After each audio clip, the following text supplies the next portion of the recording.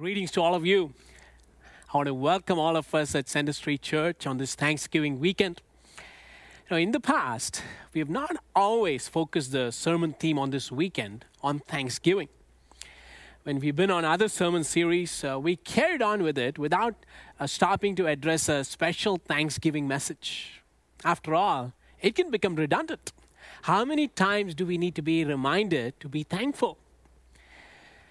But this year, after all that we have been through, we desperately need a reminder from God's Word to give thanks. I don't know about you, but if I'm honest, there have been several days in the last few months when I've struggled to be grateful to God for His blessings. Worse, there have been many days I wake up with thoughts that are far from thankful. And I'm sure I'm not alone. Many of you feel the same way as well. One person put on Facebook, "I'm not turning my clocks back this year for daylight savings time because I don't want one more hour of 2020. Well, that sums it all. 2020, the most anticipated year, the year that we all look forward to for a long time, has turned to be a disaster. Now, how can you be thankful when you're in the middle of a pandemic? When we are confronted with numerous threats and challenges day in and day out.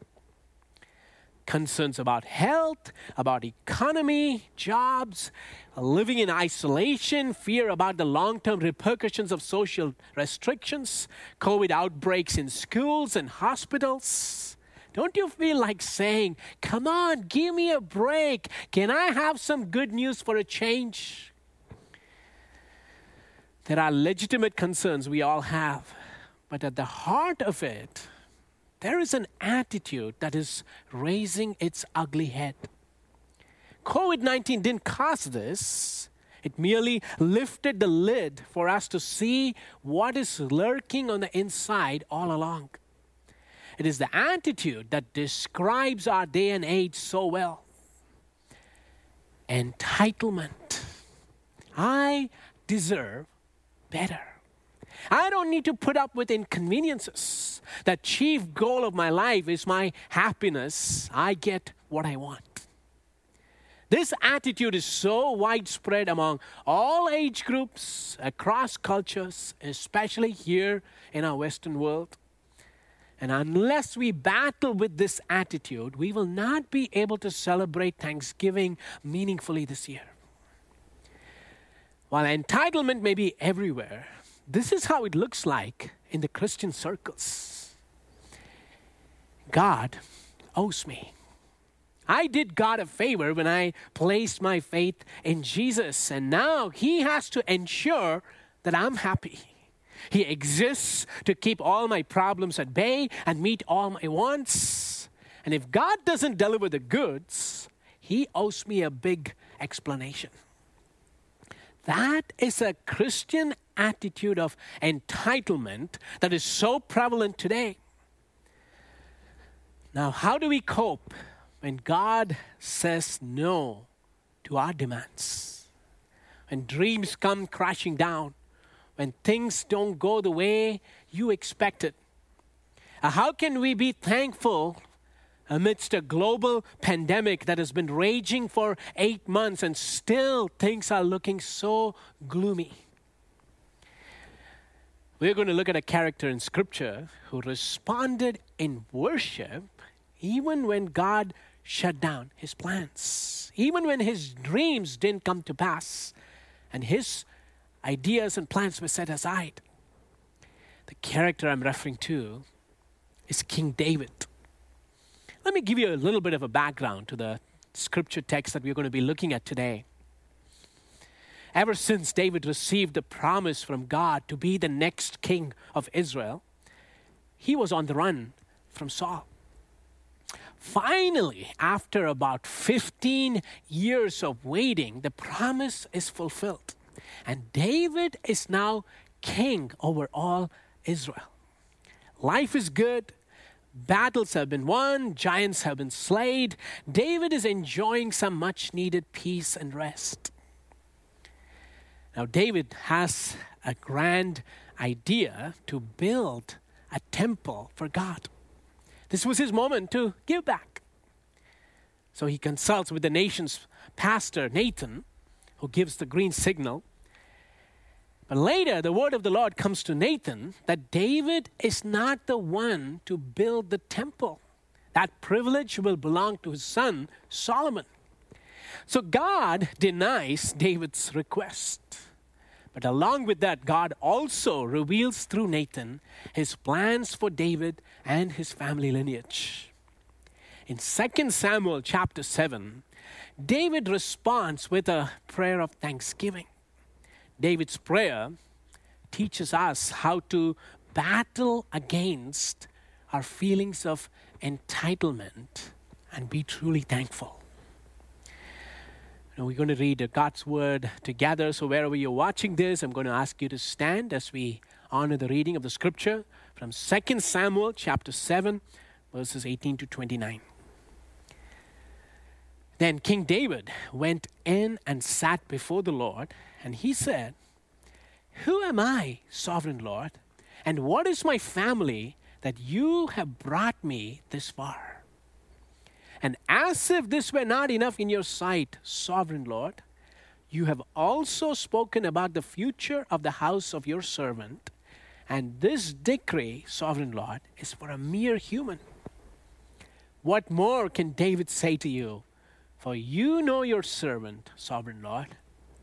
For the sake of your word and according to your will, you have done this great thing and made it known to your servant. How great you are, sovereign Lord. There is no one like you, and there is no God but you, as we have heard with our own ears. And who is like your people Israel, the one nation on earth that God went out to redeem as a people for himself and to make a name for himself, and to perform great and awesome wonders by driving out nations and their gods from before your people whom you redeemed from Egypt. You have established your people Israel as your very own forever, and you, Lord, have become their God. And now, Lord God, keep forever the promise you have made concerning your servant and his house. Do as you promised, so that your name will be great forever. Then people will say, the Lord Almighty is God over Israel, and the house of your servant David will be established in your sight. Lord Almighty, God of Israel, you have revealed this to your servant, saying, I will build a house for you. So your servant has found courage to pray this prayer to you. Sovereign Lord, you are God. Your covenant is trustworthy, and you have promised these good things to your servant. Now be pleased to bless the house of your servant, that it may continue forever in your sight. For you, sovereign Lord, have spoken, and with your blessing, the house of your servant will be blessed forever. Would you join me in prayer? Lord, we know that we are living in challenging times. But as we take time to pause and reflect, we see your goodness, the way you have led us thus far. And our hearts can't help but be thankful and adore you and worship you. So I pray for every one of us listening to my voice, that Lord, you would speak to them, that you will encourage their hearts and build their faith, that truly our hearts will be flooded with thanksgiving. So we give this time to you, and we pray these things in the powerful name of our Lord and Savior Jesus Christ. Amen. You may be seated. King David had a dream to do something significant for God. He aspired to build a grand temple, so people from everywhere can flock to this place, and it will make Yahweh, the God of Israel, famous. When David checked with Nathan the prophet, Nathan confirmed this indeed was a great idea. Now, in the ancient world, it was common for kings to build temples for their gods. It It was believed when the king builds something for a god, the temple will make that deity famous, and the deity will be so happy, in turn, will bless the king and make him famous. So that was a common perception among the nations surrounding Israel. But Nathan comes back to David the very next day and says, David, I'm sorry I spoke too soon. We have to change our plans. And David receives the disappointing news that he's not the one to build the temple. That privilege will be extended to his son, Solomon. Now, if you're David, you can huff and puff, you can throw a fit and say, hey, do you know who you're talking to? I am the king. I get my way around here. I have brought peace in Israel. I don't need nobody's permission. And if you get upset when you hear the word no, if you are agitated when you don't get the answer you're looking for, when you are angry that your plans have been shut down, that is a clear indication that you have a problem with entitlement. Now look at David's response here in our text, verse 18. Then King David, as soon as he received the word from Nathan, then King David went in and sat before the Lord, and he said, who am I, sovereign Lord, and what is my family that you have brought me this far? Advertising today capitalizes on this you deserve mindset. They sell products by making appeal like you deserve the nicest car, the biggest house, the luxury cruise, the best clothes, the juiciest burgers. After all, you are special and you have earned the right. And that just speaks to the core of the human heart and puffs us up instantly. In a world of entitlement that believes, I deserve this because I am so and so, and my family is extremely special, it is refreshing to read David's prayer. Who am I, sovereign Lord, and what is my family? This is the king speaking, the guy on the top of the org chart. But David knew his story. He knew where he started and the journey that he had been through. From a lowly shepherd in Bethlehem to becoming the king of Israel and occupying the palace in Jerusalem, this was quite a ride. You know, the distance between Bethlehem to Jerusalem is only 6 miles. But for David to get to Jerusalem from Bethlehem, it took 15 years. A journey of 6 miles consists of about 21 chapters in the Bible. David had to run as a fugitive. He was hunted down like a criminal. And after all the hard time that he endured, David knew this very well. It was not by his hard work, perseverance, and self-effort he made it to the top. But this was a testimony not to human achievement, but to the grace of God. So here in our text, we see David reflected on his unmerited blessings. This is why 10 times he calls himself in this passage as the Lord's servant.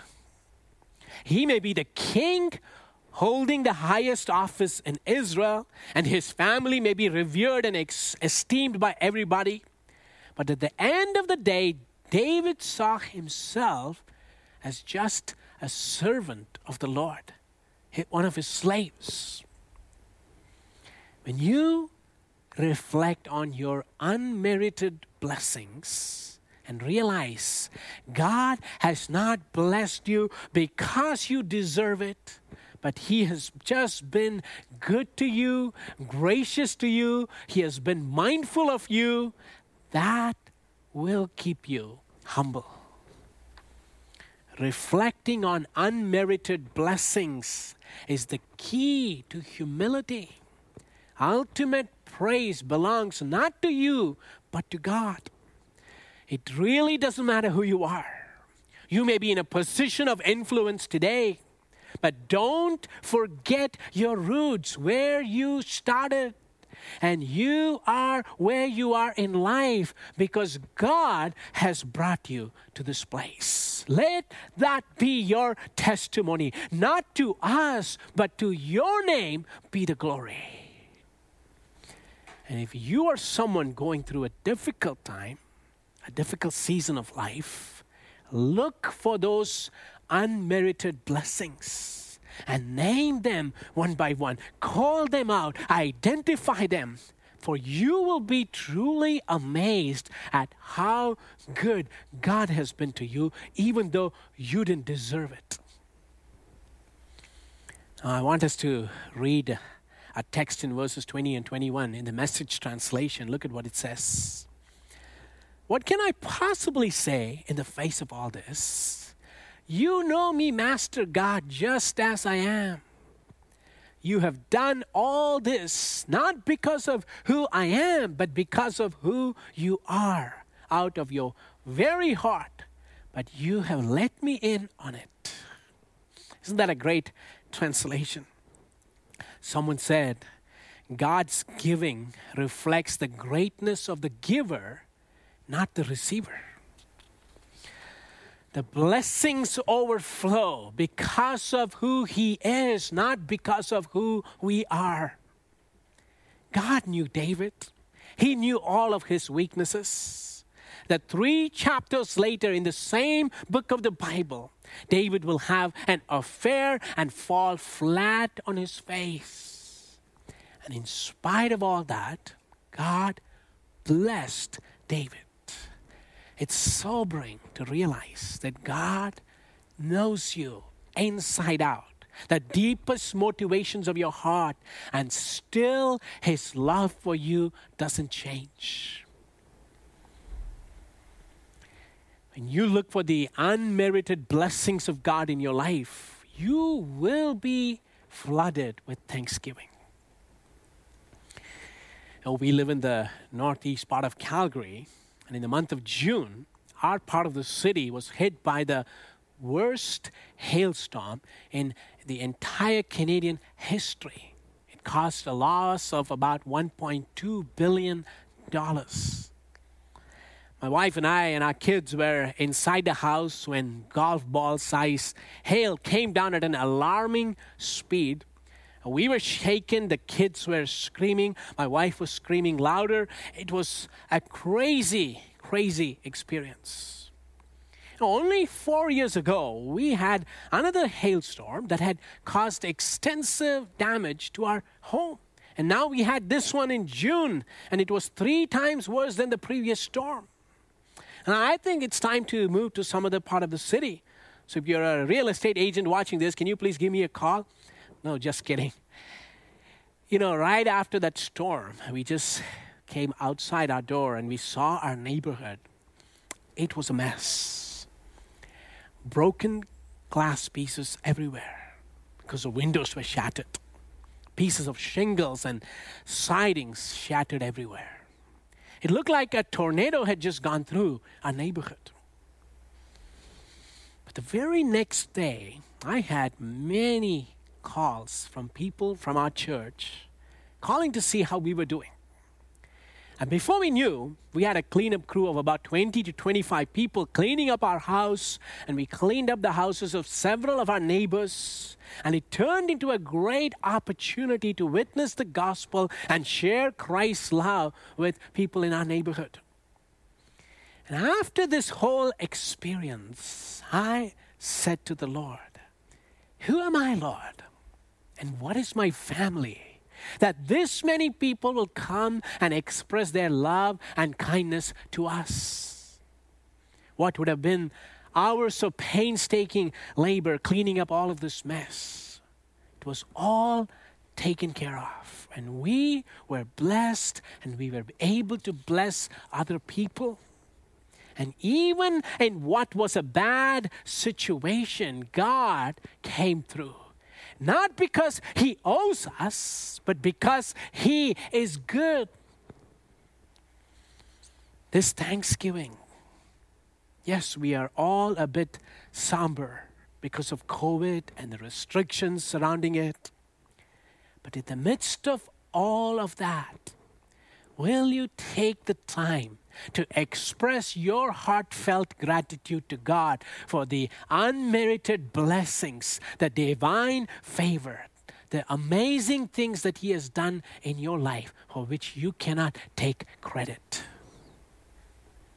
David reflected on his unmerited blessings. It led to humility and gratitude. Secondly, David reflected on God's character. Now, I want us to look at the text in verses 22 to 24. How great you are, sovereign Lord. There is no one like you, and there is no God but you, as we have heard with our own ears. And who is like your people Israel, the one nation on earth that God went out to redeem as a people for Himself and to make a name for Himself and to perform great and awesome wonders by driving out nations and their gods from before your people whom you redeemed from Egypt? You have established your people Israel as your very own forever, and you, Lord, have become their God. The problem with entitlement is we place ourselves on the pedestal. But when we meditate and reflect on God's character, it puts us in the right place. We are not as important as we think we are. He is important. If you notice this prayer of David, 7 times he makes reference to God as sovereign God. David then says here in our text, there is no God like you. No one even comes close.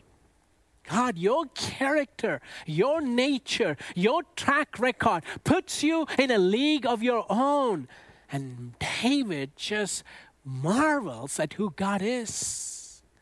Reflecting on God's character led to a deep sense of wonder and awe. David is so impressed by God, so awestruck, that he couldn't help but worship. Nobody is forcing him to do that, but it is the natural overflow of a heart that has seen the glory of God. And then David talks about Israel as God's people. Because they belong to God, they are special, they are set apart, and God has His hand upon them. David says in the text, when you redeemed Israel, you made a great name for yourself. See, that is true of the church. We have been redeemed by the blood of Jesus. But the spotlight is not on us, but it makes God look great. We are His trophies. When you look at a trophy, you don't just admire the trophy, but the person who's behind it. For a trophy represents something. It represents the greatness of someone who won the cup. So in the same way, our lives as Christians speak of God's greatness. We are reflectors of His splendor and glory. And here's the deal. Trophies are special to the person who triumphed. It took a lot of effort and commitment to win the trophy, and they take good care of it.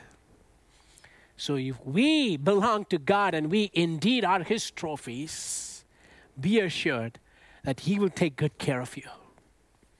So what are we afraid of? What can get the better of us? For we belong to Jesus. COVID-19, economic recession, instability in the world around us are no match for the God we serve. He is sovereign, He is in control, He is trustworthy, and He has a plan that includes you. So this Thanksgiving, reflect on God's unchanging character, and it will lead you to a profound sense of worship. So David reflected on his unmerited blessings. It led to humility. David reflected on God's character. It led to worship. And lastly, David reflected on God's purposes. Now look at the text in 2 Samuel 7, verses 25 and 26.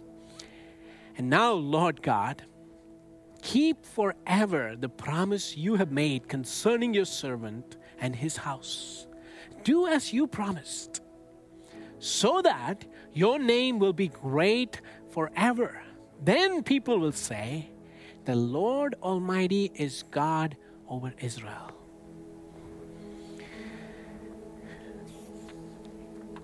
Yes, God had denied David's request to build the temple, but he was receiving something far better. This was a way better deal. David had thought of building a house for God, and God says to him, you don't have to build a house for me because I'm going to build your house. God was referring to David's dynasty. This is often called the Davidic covenant, that through the lineage of David, a king was going to come who will establish a kingdom that will last forever. That is a prophetic reference to Jesus, the Messiah, the King who will come in the lineage of David to establish God's kingdom rule. See, David had this small idea of building a physical temple for God in Jerusalem so a few thousand people around Israel can come and learn about God. But God had something far better. For God was thinking about the salvation of the whole world, of every people group in this planet. And what God had planned for David far exceeded his imagination. And that's what always happens. Our plans dwarf in comparison to God's. His thoughts are way higher than ours. Because God's promises are reliable and trustworthy, David believes them with all his heart. Reflecting on God's purposes leads to trust. See, God did not give a reason at the time for David's disappointments, why he withheld from him the privilege of building a temple. But David had to believe that God had a good reason and that he is going to trust. I tell you, we all will face situations in life that we don't understand. Mere human reasoning alone will make no sense. But in light of the grand picture that God has given to us, we choose to believe even when we don't fully comprehend. Know this for sure: God can be trusted. Yes, we may be discouraged because of what COVID-19 has done and the impact that it's having globally. But don't focus your attention on the short term. Don't fix your eyes on the present circumstances. For God has already told us how everything will pan out. He has given us the big picture. The Bible gives us a glimpse of the grand finale. So let's fix our eyes on these eternal truths, and our present circumstances will pale in comparison to the glorious future that God has for all who trust in Jesus. So humility, worship, and trust. That's how we battle against entitlement and move into a celebration of thanksgiving.